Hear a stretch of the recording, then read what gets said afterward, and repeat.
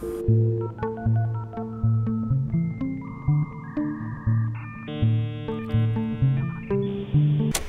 is Noise Podcast, and today's guest is Martha Peck, aka Martha Vader.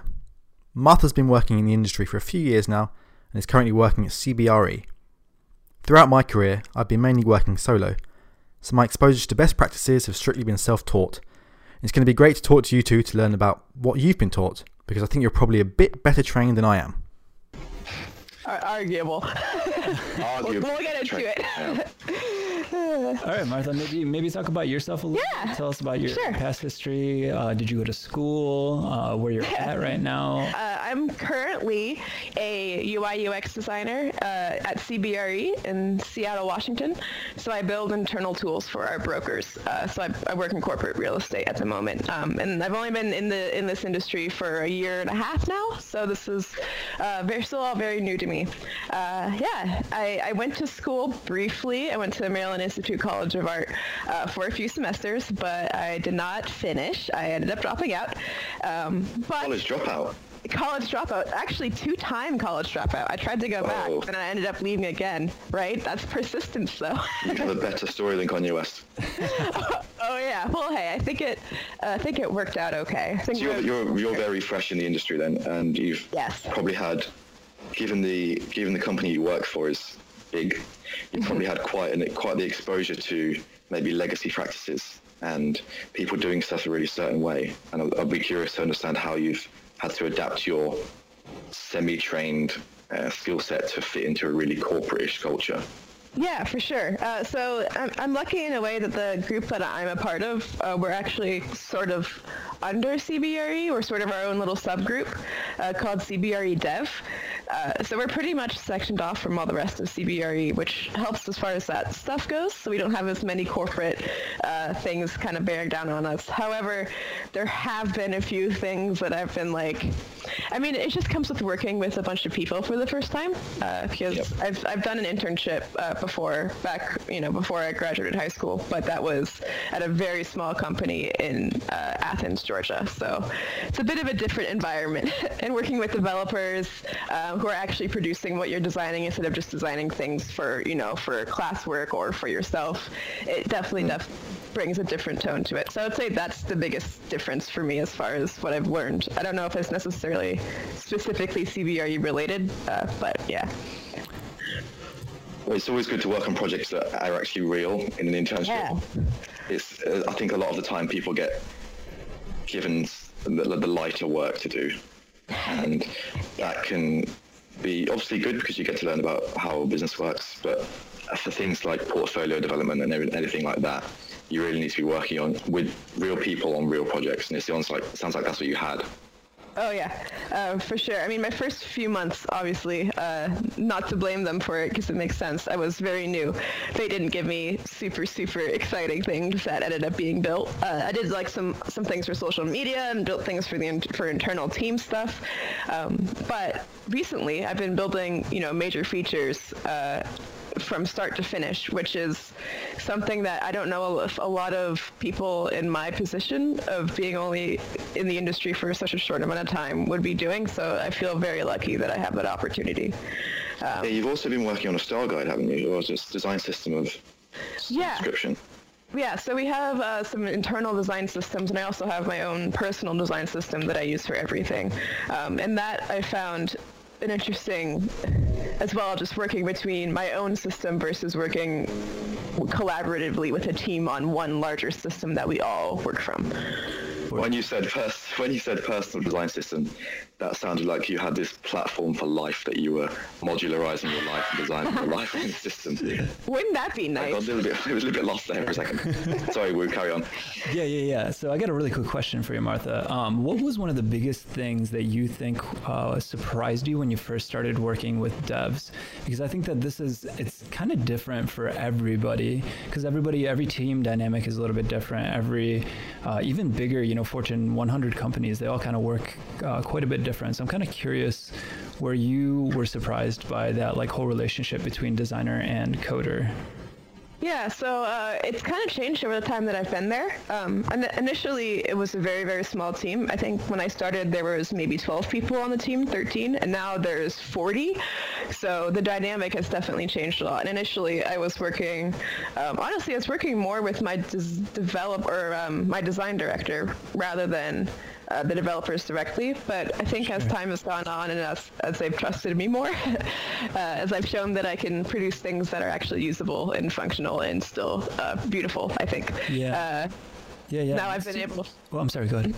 Yeah, now I'm assigned to a specific dev team, so we all work in different teams, and every team has a designer that's assigned to it. So I build things for the team, but I also assist with any like day-to-day questions that they may have. Yeah. It's always interesting to me too when I first talk to designers that are kind of coming into the field, is they don't realize that they have to do that whole Karate Kid moment where you're sitting there and you're like just polishing the crap out of this car, or painting this fence, and it just sounds so pointless and meaningless. And sometimes it is.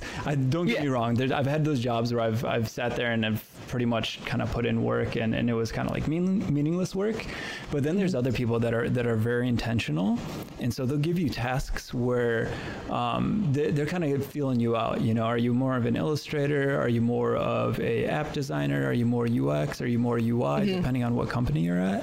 So it's really interesting that it's not always, like, oh, we're shipping an app today. It's like this massive celebration, which I think people, going into startups kind of think that it's just like one ongoing party that you're not going to sit there and have to, push out like, 20, 30 banners, in a week sometimes. Yep.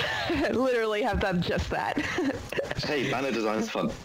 Yeah, it definitely can be. I mean, it's all designed to, it's like, if you look at it from the perspective that you're going to learn and grow from every single project that you work on, it's never wasted time, like as long as it has to do with actual design, right? That somebody's not like, hey, you have to design to this exact template and it's basically like a PowerPoint or something, in that case, that might be a little bit limiting. But for the most part, I've found that in most of my jobs, every single time I can kind of pull something out and say, hey, I learned this new shortcut key, or hey, I learned how to set up a grid very quickly, or hey, I learned how to use a different kind of grid this time.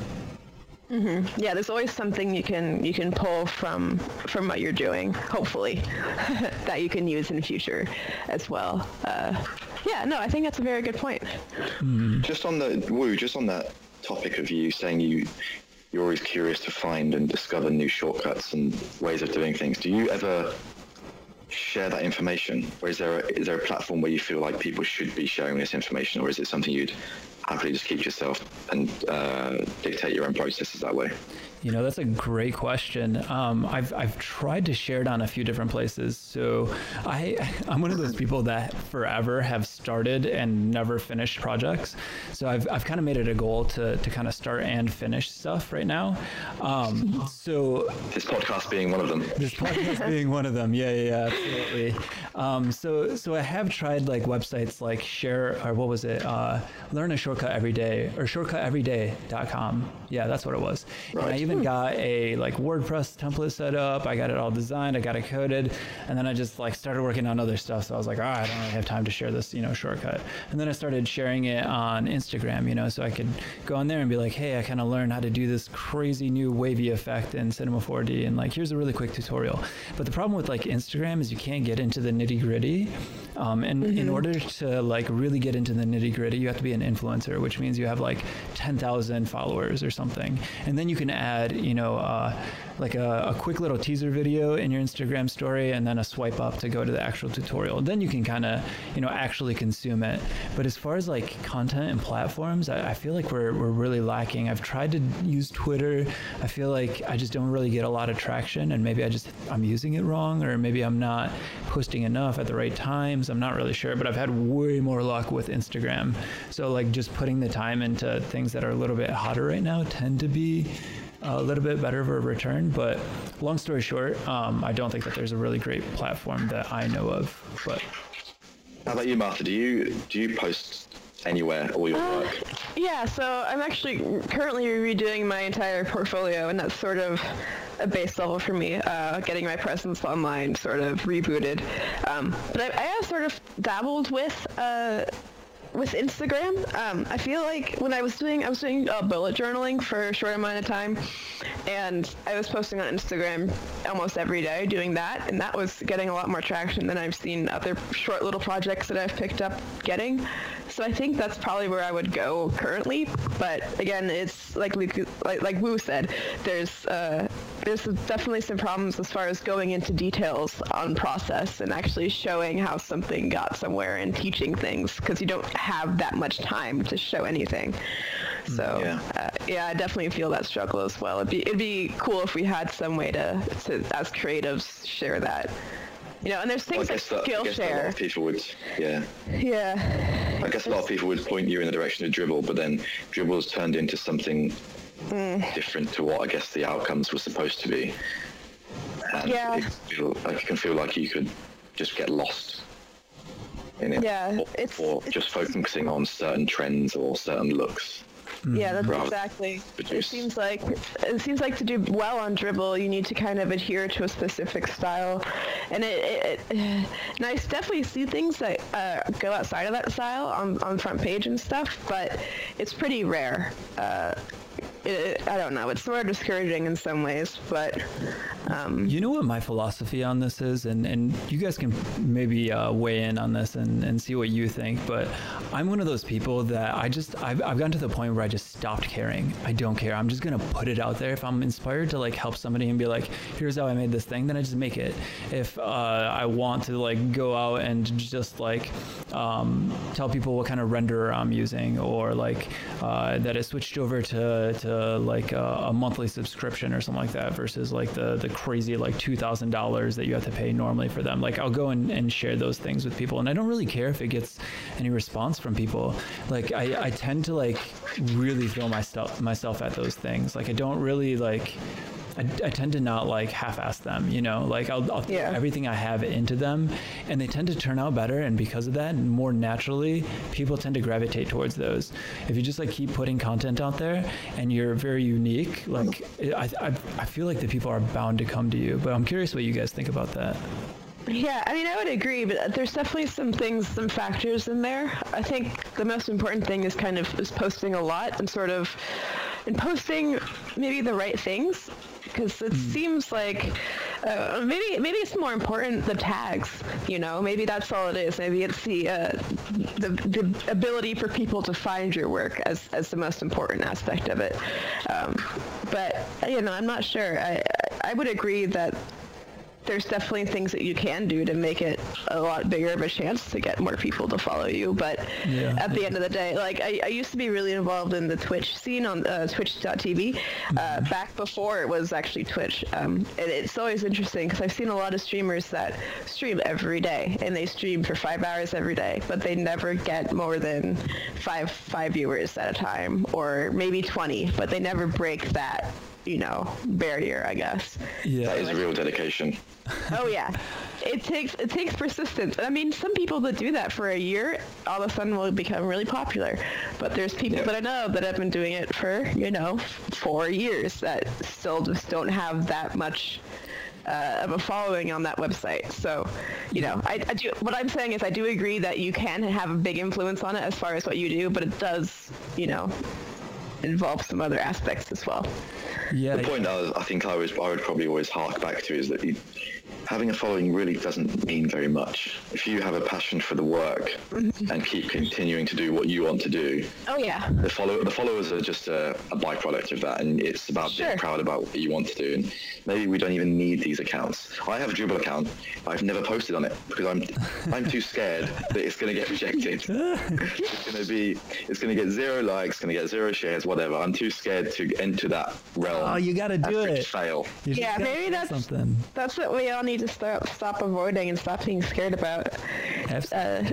Because that limitation can hinder you more than it helps you, I think, at the end of the day. Today, you're going to take a Dribbble shot, and you're going to post it, and you're going to like it. Just kidding. The whole celebritization of designers is something I feel very strongly about. Yeah, it's so strange. It's difficult to not want to get involved. I'm a heavy Twitter user. Sure. Yeah. And I use it because I get new contacts. My network expands. I get inspiration from it. I find comedy on it. But at the same time, I don't know whether I'm using it to also build my own profile. I think I am. I don't know. Sure. Add another channel to that list of things you need to sustain. Feels like a waiting to happen. Yeah, it's absolutely so hard to balance all that stuff. In fact, I was talking to one of the guys in our chat, which is uniteddesigners.chat. If you guys go to that, www.uniteddesigners.chat, we kind of all just like hang out there and we kind of chit chat, we critique each other's work, we post inspirational work, stuff like that. But one of the guys in the chat, we were talking about specifically, oh my gosh, I lost my train of thought. I was thinking about the chat. That's how you two met, isn't it, on that chat? Yeah, that's how we all met. Yeah, totally. Yeah. So I think I came in like a year ago or something like that. And Martha was in there for probably a year before me, right? Yeah, I've been there maybe for a year and a half. I've been there for longer than my current job, which is kind of fun. Well, Sure. Yeah. You should be getting paid for it. So remember what I was talking about. So we were talking about automating these posts to all the different things. So one of my problems is that I start consistently posting on one medium and then I never end up posting to all of them. So I was thinking about what I could do, and I thought about the if this then that kind of thing that he was doing, along with the other one that ended up costing money. But I was thinking about Zapier, wasn't it? Yeah. Yep, that's what it was. Yeah, and I thought about using it, but I was just like, one, I think you take a hit if you do it through automated services, which is not great. But if it can get you to post stuff on places that you don't normally post, and you like that kind of stuff, I think it makes sense to do it that way. But my problem is that I just don't have the time sometimes to just post stuff. I have work from 2 years ago that I've never even posted, and pretty decently big jobs. I just don't have the time to post on Instagram or all these different places. So it can definitely be really tricky to find the time to be able to post that and to post it in a meaningful way. Speaking of which, I want to throw it back to what we were talking about earlier. I think that this is super duper interesting, and I think that this is a super hard question. You guys were talking about just doing the things that you love. If money was not an option, somebody was just you could live off of this, you could live comfortably, whatever life you wanted to do, what thing would you guys do? I mean, for me, for why I chose what I do now and why I've been interested in this since I was 12. I learned Photoshop when I was that age, just doing really silly online tutorials. So design specifically, or just art? Yeah. Design specifically. I used to design posters for, events around my school, and I used to design, there used to be this little thing online where you would go and generate an album title from a Wikipedia article, an album, or an artist name from another thing, and an image from Flickr or something, and you would have to put it together to make an album art out of it that was cohesive. And I used to just do that for fun, and it came out with some really silly ones, but... I would love to see these. Oh God! Yeah, you gotta dig those up. 12-year-old master's designs. Oh Lord! Yeah, so that was fun, but I feel like doing things like that has been extraordinarily helpful. Sure. I'm sorry, I don't really remember your question. I got kind of sidetracked thinking about that. That's okay, but what specifically do you love about what you do? Right. For me, for example, recently I've found that helping others is really awesome. Being able to give back to other people, and I'm doing that through mentoring people specifically right now. I want to expand it a little bit further, but that's been my drive is to do that, plus someday open a dojo or something. But that one's super crazy and far out there. But what deeper thing kind of drives you to do what you do? I think it's being able to make something every day. So that to me has, I know it's #deep, but being able to know that you're contributing to the world in some way or another. And I feel like the thing that humans can do for that the most, in my opinion, is to create. So whether that's creating art, creating buildings, creating written work, And I feel like creating design, there's just so many elements to it that make it a really interesting thing to create. Yeah. I'd like to touch on something you just said about designers giving back to the world. It's something I've been thinking a lot about recently, in that if we treat our practice as that, then do we not end up having to judge how valuable your design is compared to someone working at a charity, for example? Are they doing better design work because they're helping more people than someone who works at a bank, for instance? How do you feel about that as a dilemma? I think it entirely depends on what your definition of better is. Yeah. I think if it's better, if they're helping the world in a more significant way, I feel like definitely. But it's also like, do you from just a visual standpoint, I guess it's a question like, does a building that holds an elementary school that's been around for 70 years that needs to be renovated, is that building somehow better than like, a beautiful architectural piece that only holds one family? Which is a better design, right? The one that actually is useful and functional and helps society, or the one that is aesthetically beautiful and really thought out and really intricate? Yeah. I'm just wondering whether, with our inherent nature of wanting to solve problems and help people, should we always be focusing on channeling that to do-gooding, or should we be conscious that we need to earn a living, and we can go and get a job that doesn't necessarily affect people in a positive way, but like designing for gambling, for example. That's for me is a dichotomy, in that you're producing work that helps people but can also not help people, if you see what I mean. Yeah, I feel like morally, I don't know if I would be okay with doing that, but I also have fairly strong convictions. I mean, what I do now isn't exactly... I think what I do is helpful for the people that I do it for, but it's not exactly a broad thing that helps a lot of people. So, and that's actually something I think about, is there something I could be doing that would be more helpful? But then again, there's that other side of me that's like, well, at my stage in my career, I'm really lucky to be where I am, and I should stay here for a little bit longer, and I should focus on that. So I definitely feel like that's a struggle that a lot of designers probably feel. Back to your question, Wu, as my response would be that design allows me to look at life generally in a different way.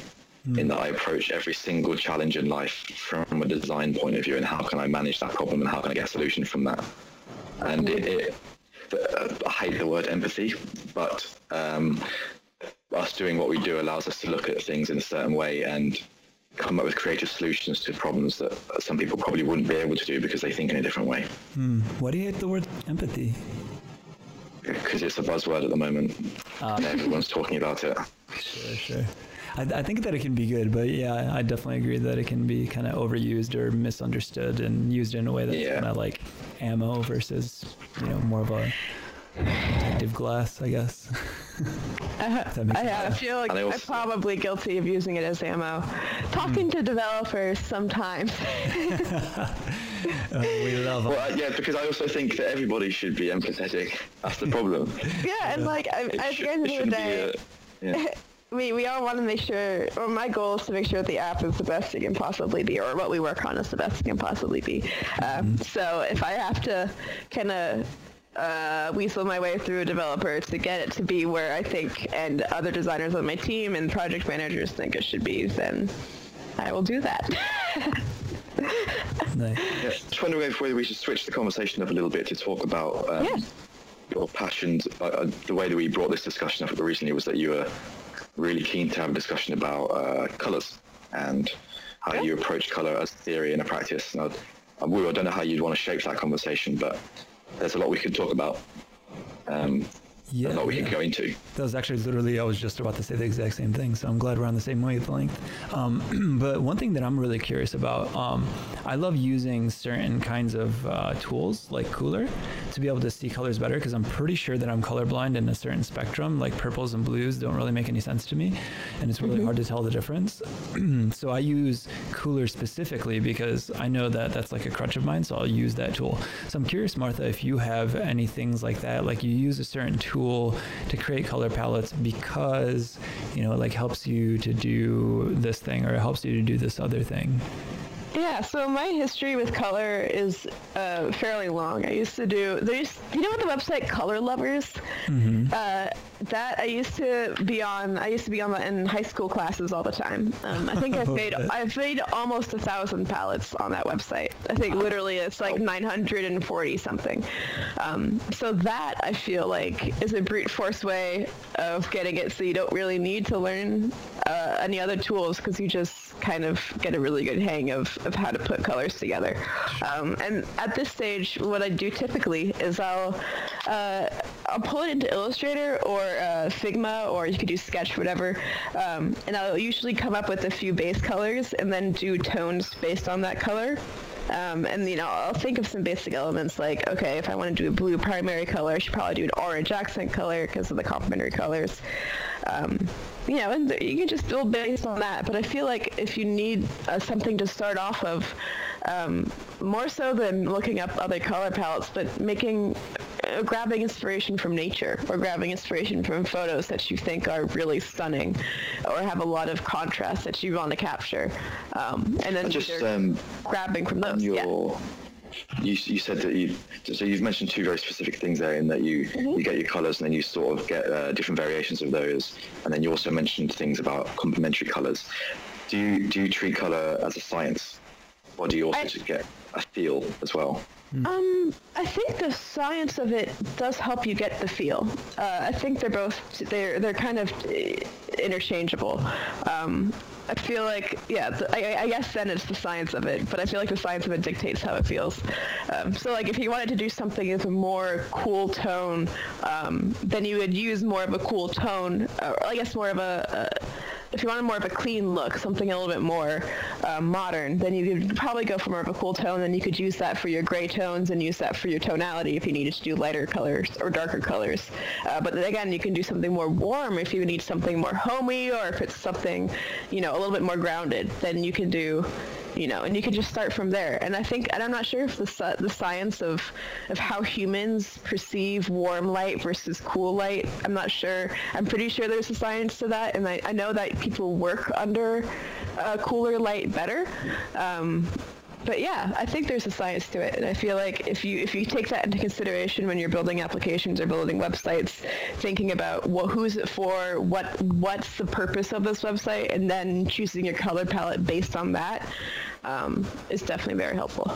You clearly have a lot of expertise in the field. So it would be the way I'm trying to shape this is what advice would you give to someone who doesn't have that information yet, and how do they get to the point where they immediately know, hey, I want this to feel like this, and I need to use these colors to get to that point? Sure. Again, I would look at a lot of things like pictures and things like, think about movies that you really like that get a tone across in a certain scene, and just pause it on that scene and look at it. And why do you feel that way looking at that thing? What colors are on the screen that are making you feel that way? Or, again, if looking at pictures that you really think are stunning, or even other work that you think, you're like, oh, I see that Facebook uses a blue color palette, dig into that and ask and see why. And again, I feel like going through things like Color Lovers or things like Cooler does help you a lot, because you can sift through a lot of color palettes, and then you can just see until you find something that kind of matches the tonality of what you're going for.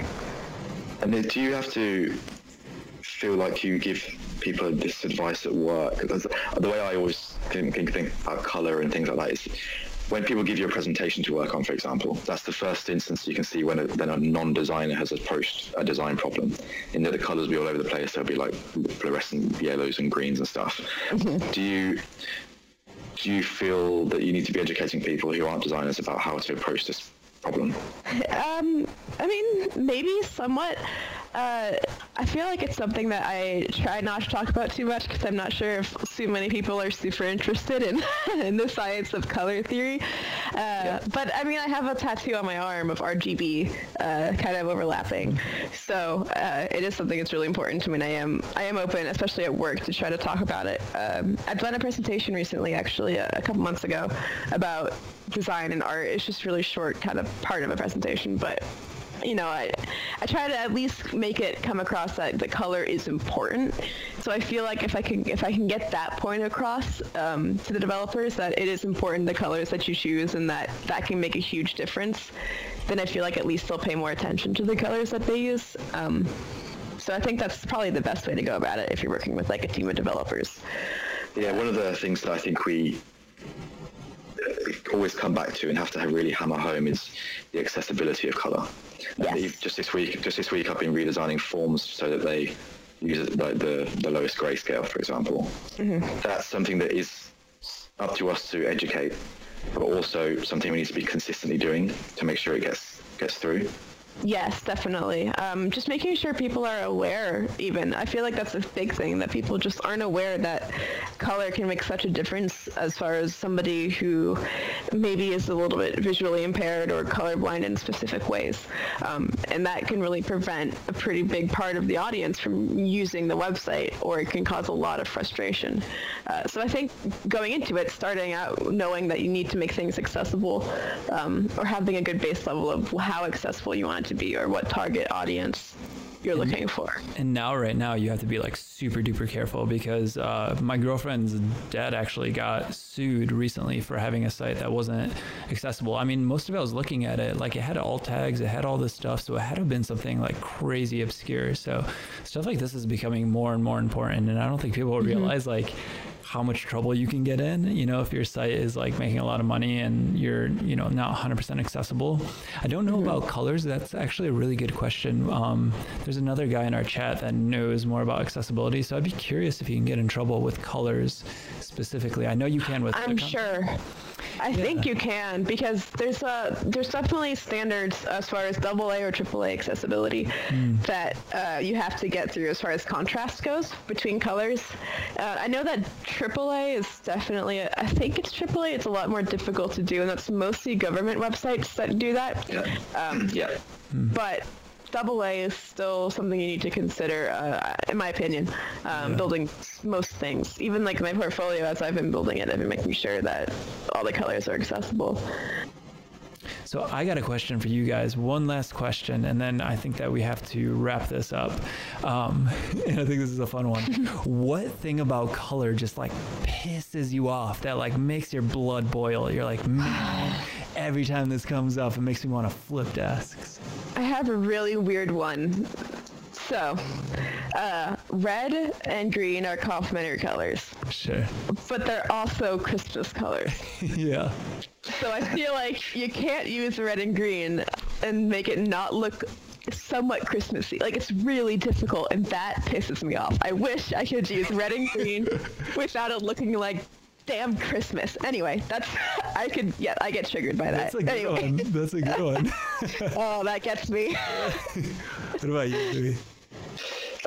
For me, it's generally that the colors go in trends like everything else, and you feel that you have to follow a certain pattern that's popular at the moment. And there's the mindset of, I really don't need to be doing this. I can design it how I want. It's my product. But then you slip into I'm going to go get some inspiration for this thing, and you always end up making it look the same. Yeah. How about you? That's a broader problem. Yeah. No, that's very true. As far as me with colors, I think in general, like, I always think that I'm being like super innovative. I'm like, yeah, I'm using all these colors and this and that. And then I'll get this like brilliant layout. I'm like, nobody's ever used this color before. I feel so awesome. And literally like 10 minutes later, I'll be on like Behance or on Dribbble or something. And there'll be like 14 pieces with this exact color palette. And I'm like, who uses green and purple? Like, who does that? Apparently everybody. We all had like the same idea. So that's mine for me. Oh yeah, no, I guess that's reassuring. Yeah, there you go. Yeah, that's actually we use that in our app too, so that's a good color combination. Steve. Well, I want to thank you, Martha, so much for coming on the podcast and your experience and telling us about your design life, about all your love of colors, all that good stuff. And Louis, of course, he's on the other side. He's also the host with the most and not on the West Coast. I don't know. I'm so bad at alliteration. I'm sorry. That was a really good introductory wrap. I think you need to stop. Yep, and with that, we are calling it done. All right, thanks guys. I appreciate it. All right. Thanks so much for listening, guys. I hope you enjoyed that one. We just wanted to ask you one quick favor. We work crazy hard to bring the guests on and all the work that goes with it. We only ask you 2 things.